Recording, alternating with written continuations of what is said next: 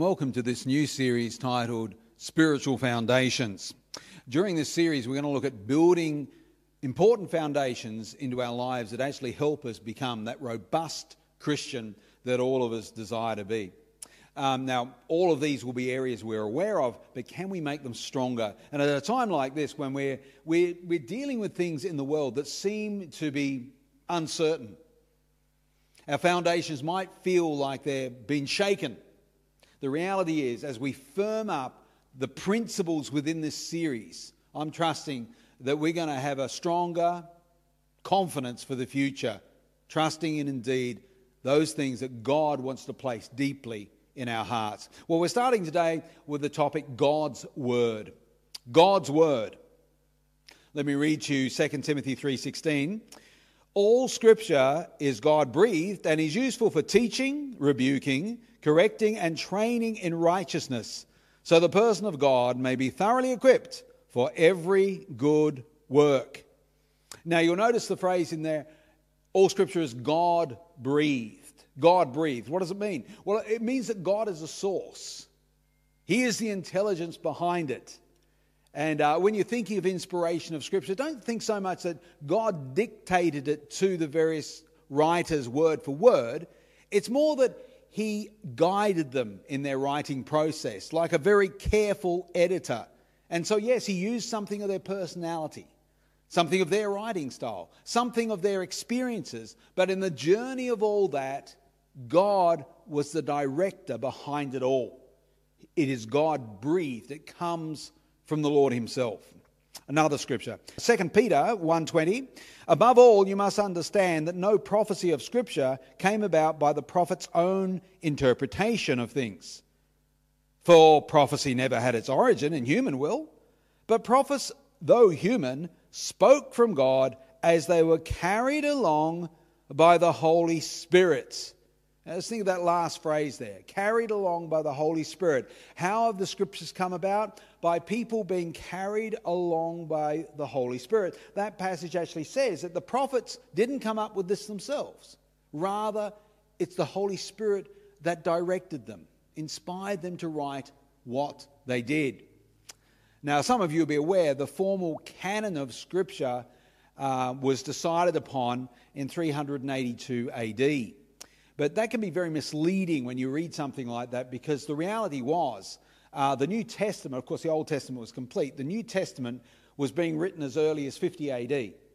Some would argue the Gospel of Mark was the beginning of those writings. And once the Gospel of Mark was written on papyrus, a scroll of that, it was duplicated and duplicated and duplicated, and it was spread all around the Roman Empire. And they did that with book after book after book. The journey of this is by about AD 90, 95, the New Testament was probably complete. And it was generally agreed the vast majority of the books within the New Testament were considered the Scriptures. So when Paul writes about the Scriptures, he has a body of literature in mind that he's referring to. Now, I know that final council decided on the 27 books we have today, but can I just remind you that none of those books were really in question except a few of the smaller ones, like Jude, 1st and 2nd John. So the bulk of Scripture was firmly agreed upon way back towards the end of the first century. Now, I realise as I share that, and it makes Scripture sound very old, that some, particularly skeptics, will ask, well, how can a book that's 2,000 years old possibly be relevant today? Think of the changes in society and technology. It's all so different. But the reality is the heart of people really hasn't changed at all. Humans still have the same needs that they had back in Jesus' time. And that's why the Bible has been so well received throughout the ages, because it addresses the reality of what humans face all around the world. Now, I know that some people raise the question, well, is the Bible actually relevant today? I remember seeing an article some years back. I was serving at Narre Warren Baptist at the time, and I remember one of the local newspapers had this, they often wrote very good articles that Christians would agree with. But this particular time they had an article that it had a bunch of Bibles gathering spider webs, and I think it was from a school environment, sort of trying to say that the Bible is completely irrelevant to society today.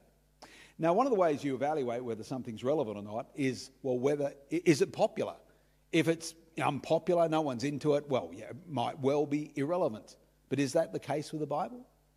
Any of you who have completed the Alpha series, you'll hear a portion where Nicky Gumbel talks about God's Word, and he'll go through and he'll list the extraordinary numbers of sales of the Bible. You see, this might be news to some, but the Bible is the biggest selling publication, hard copy publication in the world by far. And even in a country here like Australia, which we're not as spiritual as some countries, but the reality is even here, it's not Harry Potter that sells the most or Tolkien's Lord of the Rings. It's actually the Bible. Now, you go to a local secular bookshop, the Bible might only be in the top 20. But that's because the vast majority of Christians do not buy their Bibles in secular bookshops. They've got such a small range. They'll go to Koorong or Word Bookstore, or they'll go to the Bible Society because they have a massive range. And you get exactly what you want. You tally up the sales of Bible every year, worldwide, and even in this country, they outsell every other book. If it's irrelevant, why are so many people buying it? I know some people might raise the claim, yeah, well, Lee, that's a thought, but people don't read much in the way of hard copy books today. Most of it's online, isn't it? Fair enough, that's true. That's been a shift in our culture, certainly for a long time now. But then we have to raise the question, well, what are the most read or downloaded books online? But once again, there are various Bible apps, and some of them are extraordinarily popular. Let me give you the stats of just one. For instance, this is a 2020 statistic, just last year.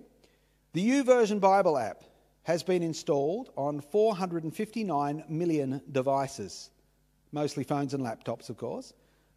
And it's translated into 1,500 languages. Let me read the stat again. 459 million devices have downloaded the YouVersion Bible app. Now, and it just keeps growing. Every second that goes by, a new person downloads it. In fact, you've got a total of over 30 million people every year download that Bible app. And there are many other popular Bible apps. To give an interesting statistic here, recently YouVersion Bible app experienced people in over 89,000 cities around the world engage with more than 109 million Bible chapters in just one day. You see, evidence like that immediately tells us that if this book is so irrelevant, how could it then possibly be so popular? Now, I know some people might cite, yeah, but isn't it kind of people who are that, of that nature? They're a bit, I don't know, spiritual, naive, It's that sort of people that are into the Bible. You won't have intellectual people into the Bible, historically or today. That's been an argument. Well, it's an interesting one. I have a book at home that it's titled 21 Great Scientists That Believe the Bible. And it actually goes into detail about these various influential scientists of the years who it talks about what they thought about the Bible and how the Bible influenced them. And they believed, when I talked about the Bible being God-breathed, being inspired by the Lord himself inspired people, that was their belief about the Bible. Let me mention a few of them. Isaac Newton. His discoveries: law of gravity, laws of motion, calculus, reflecting telescope, optics. Now, Newton actually taught this. He actually said that science is very difficult to do without God. In fact, our Creator God has inspired me in regards to all of my discoveries. That was his belief. A few more. Michael Faraday, pioneer of electric power. Louis Pasteur, vaccination, immunisation, pasteurisation. Samuel Morse, inventor of the telegraph and the Morse code. These guys were all avid believers in the Bible. You think of that phrase that was said sometimes in the 17 and 1800s, when people trying to discover flight. And some people would say, if God had given man wings, well then he might have wanted him to fly. Or the more common phrase, if God had wanted man to fly, he'd have given him wings. But you don't find that phrase in the Bible. In fact, quite the opposite. The Wright brothers, who are generally regarded as those who developed flight, they were avid believers, staunch believers in the Bible. Okay, well, let's move to someone modern. Dr. Francis Collins, director of the Human Genome Project. So that's the mapping of human DNA. Considered the most significant scientific undertaking of our time. This prodigious intellect was one time in a chat with one of his friends who did challenge him a little bit. So, Francis, now you're an atheist. How did you arrive at that conclusion? Because I thought science people, they carefully examined the information, the facts available, and then came to a conclusion. But you haven't done that, have you? And Francis had to admit that he was an atheist by conviction, but he actually thought, yeah, well, I've never done that. I'm an atheist because I think, well, why not? You know, how can you believe in God? But I have never looked into the evidence. So he did. He took his friend's challenge up and he decided he would look into the historicity of Jesus Christ, the archaeological evidence, the evidence in the ancient documents, and so on. As he studied, he was overwhelmed with the evidence that he found that the biblical Jesus that Christians believe in is very much the Jesus of history.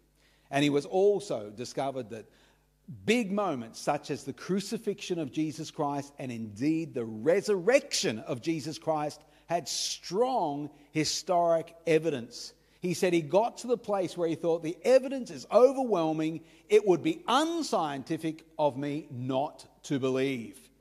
And he had had an encounter with God along the journey of all this and became a believer in Jesus Christ. So certainly the Bible's relevant. You can see that through its popularity. It's not like it's you've got to throw your brain out and live by faith only to be embracing the Bible. Doesn't matter how academic or scientific you are. Many of the great academic people of our time are avid believers in the Bible. So today, let's look at 8 principles, just briefly, a moment on each one, to get these firmed up in our lives today. Number 1, read God's Word. Read God's Word. Now, that might sound obvious, but actually, a lot of the time, people tend to pluck out a scripture. Nothing wrong with that, that's fine. And people tend to read study notes and do studies, but actually reading the Bible like a book. How often do we do it? You know, unfortunately, it's not a real common practice, but I think it should be. You know, and of course, there's many short books of the Bible. You read the book of Colossians or the book of Philippians, you know, you have it done in 15 minutes, you know, four short chapters. I can still remember one day, I was a relatively new believer, and I decided I'd set a chunk of time and read the whole book of Proverbs. It's quite a big book. And I was reading it carefully, even jotting a few notes in the margin as I went along. And 2 hours, 20 minutes later, I'd finished. But it was a fascinating undertaking because as you journey through reading a book like that, it does give you somewhat of a different perspective than studying it. And I found that some of the big themes that came out were recurring. And, it was an interesting experience. Can I encourage you? Be someone who reads the Word of God. It tells us in Revelation 1:3, blessed is the one who reads the word of this prophecy, and blessed are those who hear it and take to heart what is written in it. We have a lovely promise there, don't we? Another principle is this: listen to God's word. Number 2, listen to God's word. We recently did a series titled Building for the Future. And as we looked at Ezra in the last chapter of that series, we saw him speaking from an elevated position where thousands of people were listening to the read word of God. Let me read that to you. Nehemiah 8:3. He read it aloud from daybreak till noon as he faced the square before the water gate in the presence of all the men, women, and others who could understand. And all the people listened attentively to the book of the law. They listened attentively. And obviously it was for hours, 6 in the morning to about 12 noon.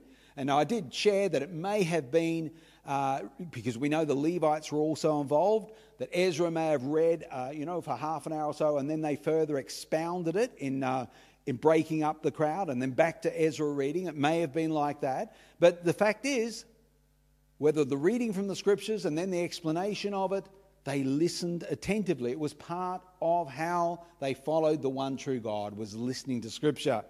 It's something I do all the time, I must admit myself. One of the things that I do most commonly is I use the NIV dramatised version. And so if you want to find where that is, just simply search NIV audio Bible and then click on video.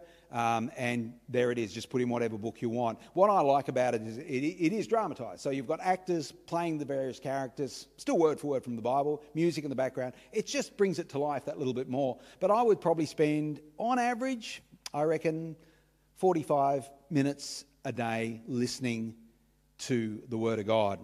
It's a life-changing thing. It continues to say in Acts 2:42, they devoted themselves to the apostles' teaching. Now, so this is the New Testament.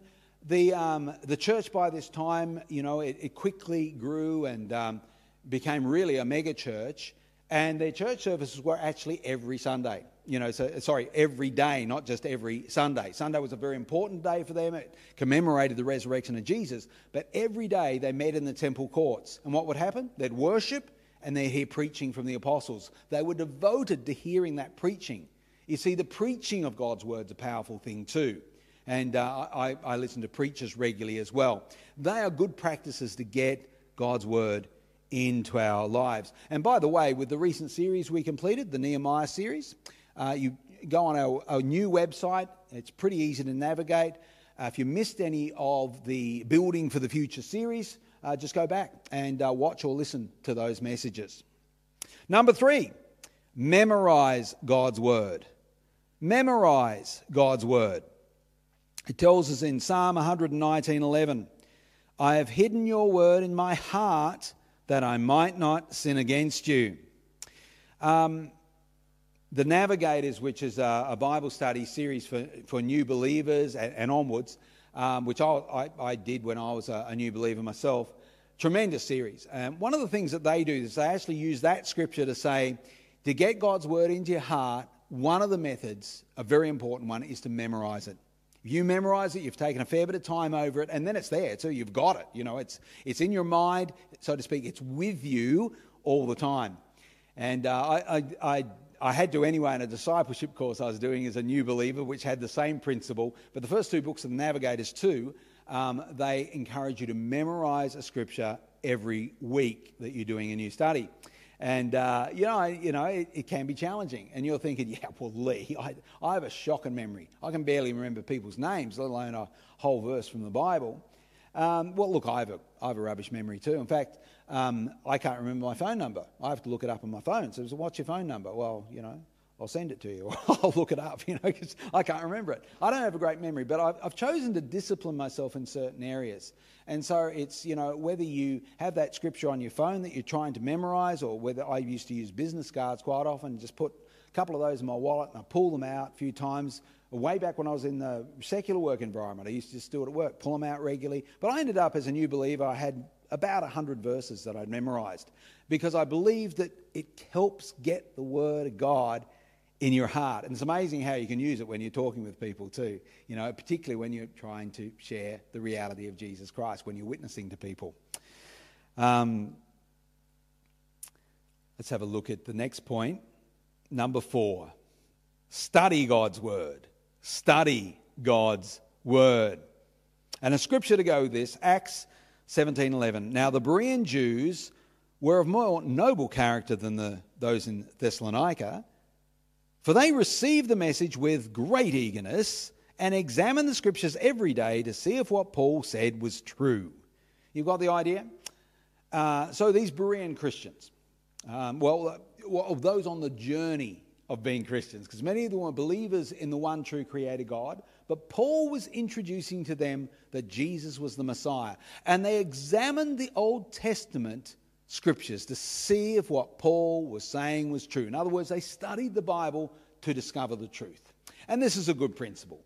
You and I need to also study the scriptures. Many of us have a study Bible. In fact, if you don't have one, the one I would highly recommend is the NIV Life Application Bible. the Life Application Bible. It's my favourite on the market. Very, very good application along with the study notes. You can go deeper, of course. You can buy yourself a Greek word study book and a Hebrew study book. You can buy yourself some commentaries that relate to that particular book of the Bible that you might be digging into. But studying the Scriptures is a powerful thing. It helps deepen our understanding of God's Word. Number 5, meditate on God's Word. Meditate on God's Word. Joshua 1:8 says, keep this book of the law always on your lips. Meditate on it day and night, so you may be careful to do everything written in it. Then your way will be prosperous and successful. Fantastic promise, isn't it? Your way is going to be prosperous. In other words, your life is going to be prosperous and successful. What a great promise. But there's a premise before the promise. What is it? Meditate on God's Word day and night. What does it mean to meditate? Well, reflect upon it. Think about it deeply. It actually can include speaking it out, kind of speaking out the Word of God. And so it's this idea that we're going to reflect, think, even speak out the Word of God. In the journey of doing that, so often application comes to our own life and we realise, what is God saying to me? Meditating on God's Word. Powerful thing. Number 6, discuss God's Word. Discuss God's Word. 6:6 of Deuteronomy. These commandments that I give you today are to be on your hearts. Impress them on your children. Talk about them when you sit at home, when you walk along the way, when you lie down and when you get up. And so immediately he gives us some examples there. Of course, today we think of discussing God's Word. A Bible study group is a fantastic environment to do that. But here in this scripture, it says, hey, talk about the Scriptures at home. Talk about them as soon as you get up. Talk about them when you go to bed. It's this idea, saturate your life talking about Scripture. And it also has this interesting phrase, talk about them as you walk along the road. Now, what's that talking about? Well, it was apparently customary at that time that as people travelled, whether they're walking or on horse and cart, that people coming the opposite direction, they'd often stop and talk for a bit. Very culturally normal. So in other words, it's saying talk about it with complete strangers, people that you've just met somewhere. I remember an occasion actually at Vic Roads where this was just one of those realities, and anyone knows you're sitting there waiting to, whether you're registering a new car or whatever it is, it often takes a long time. And so you got like 20, 25 minutes there waiting for your number to come up. Anyway, I got talking with this guy called Harley. And we're talking about spiritual things, and then he starts to tell me his story.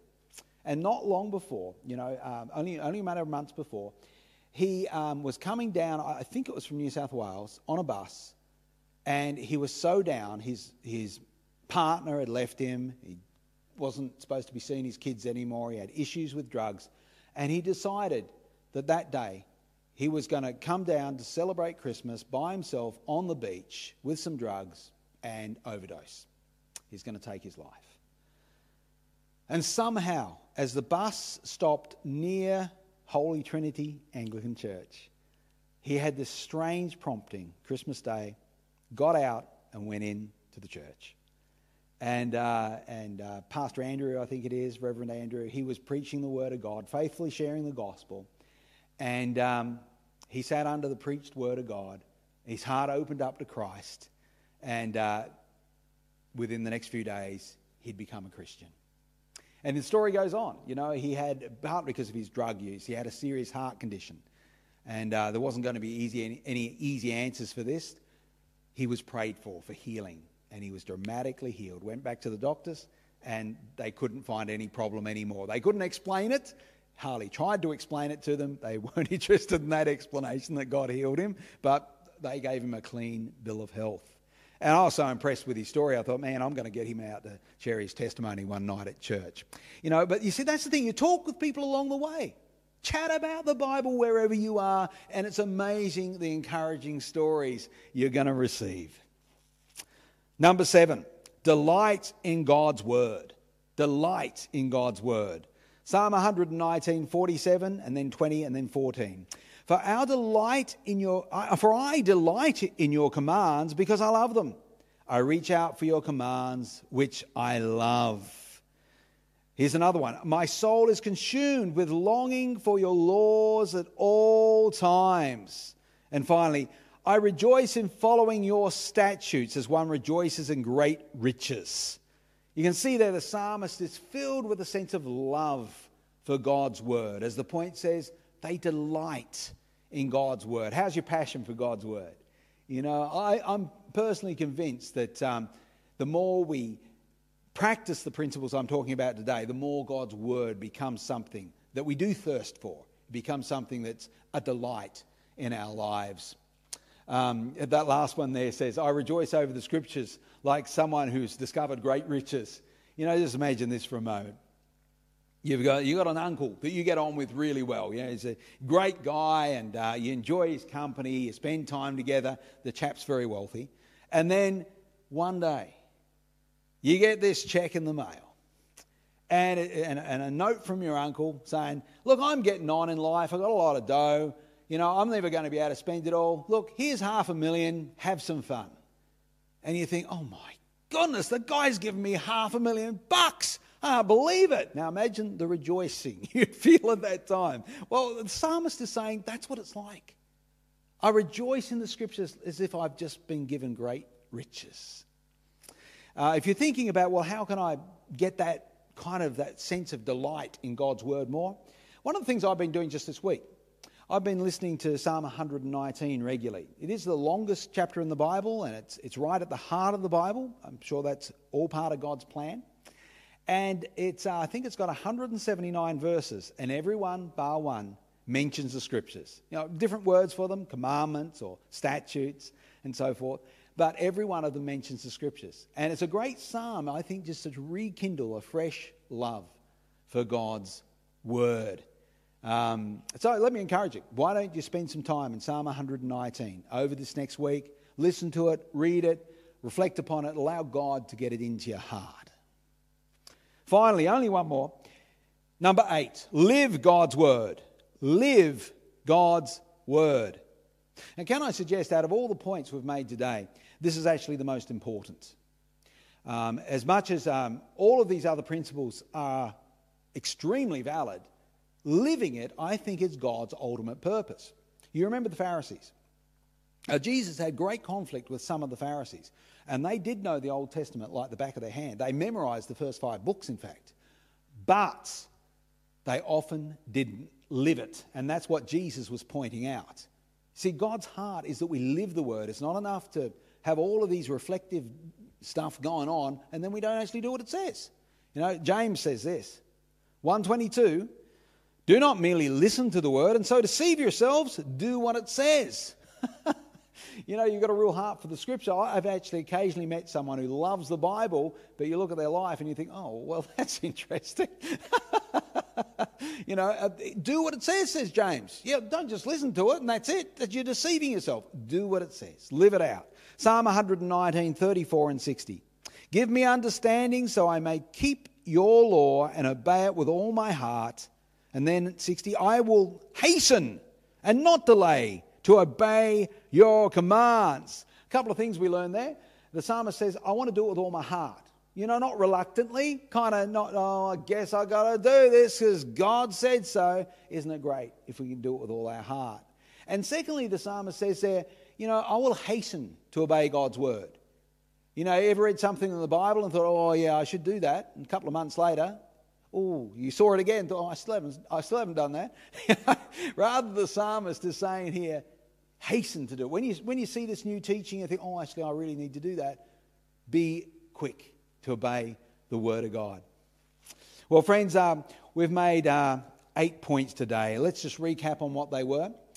Number 1, read God's word. 2, listen to God's word. 3, memorize God's word. 4, study God's word. 5, meditate on God's word. 6, discuss God's word. 7, delight in God's word. 8, live God's word. Read, listen, memorize, study, meditate, discuss, delight, and live God's word.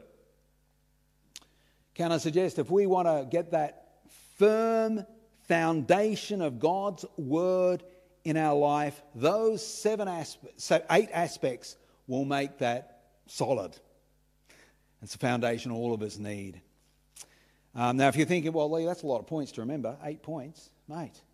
Well, online, go to our website, and there is a study for this very message available. You can have a look at that, and also towards the end of the study, it makes those precise points. All the scriptures I've been using today are written within that study. In fact, Blokes and Babes will be doing it this Sunday night. Let me finish with a final story. You know, I think today we probably take the scriptures for granted. You know, we haven't grown up in a time, if we've grown up in Australia, where the scriptures haven't been available. You see, today around the world, there's about 50 countries where it's illegal to own and share a Bible. 50 countries. 50. Lots. And you know, there was a time in England where you could not own an English Bible. Seriously. It was illegal. You have a Latin one, but not an English one. You go to church in England in the 1500s, the services were in Latin, which is fine for the really well educated. They could speak Latin, they could read Latin, but for most people in Britain, they couldn't. So servers, you know, go to a church service, and yes, they had the beautiful ornate buildings. And sure, there was a mystery about it all. You know, the robes, the smells, the bells, all that sort of ornate stuff. But you didn't understand it. Now, to give you an idea why this was the case, I'll share a brief story here about a family, a very sad story. You see, it was considered blasphemous to translate the Holy Scriptures in such a base trading language like English. And so, Greek was okay.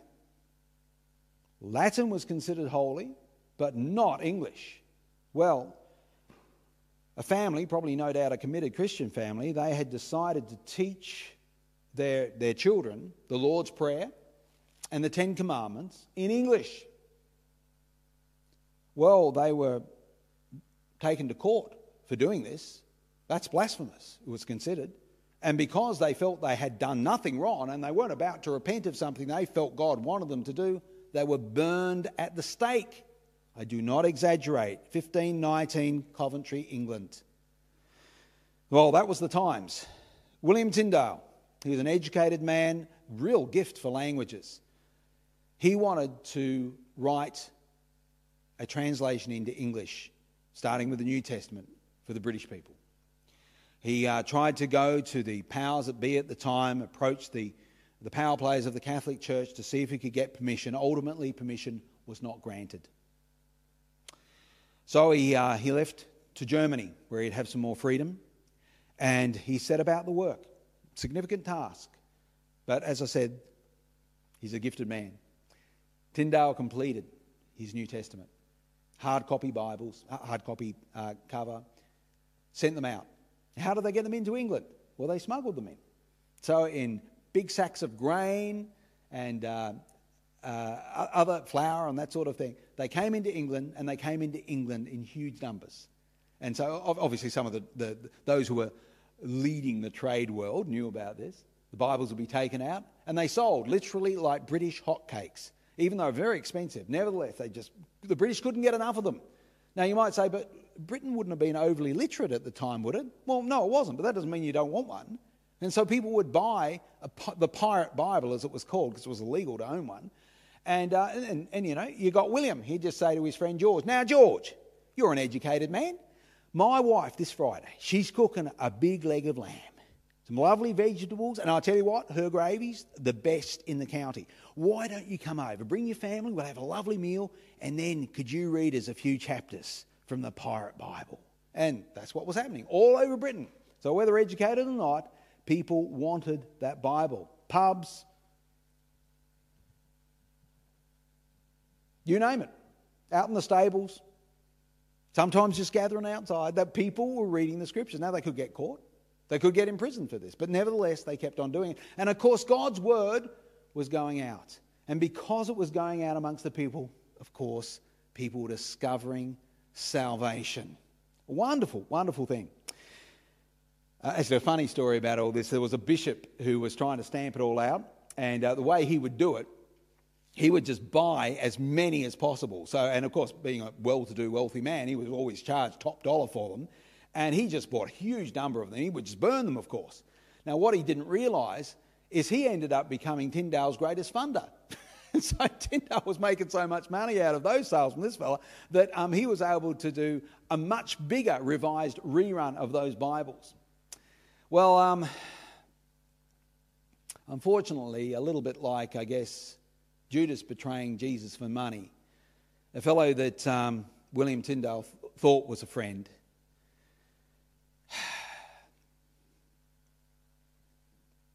betrayed him for money. He'd been moving around Germany to avoid the British authorities and ultimately ended up in Belgium. But he was caught and betrayed there, was taken back to England, arrested in 1535, and in 1536 he was executed because he had translated the scriptures into English. His final prayer was this: Lord, open the eyes of the King of England. Open the eyes of the King of England. And despite all of his faults, King Henry VIII, 2 years later, mandated that, as it was called, the Great Bible. It became compulsory that an opened Great Bible in English was at the pulpit of every church. And not during the service, of course, but people were allowed to come in, flick its pages and read it. And of course, the sale of the Bible throughout Great Britain was greatly encouraged. Tyndale's life was not in vain. Shall we close in prayer? Father, here today we're reminded of, I guess, the privilege of having your Bible today. There have been many that have died for the fact that we have an English Bible today.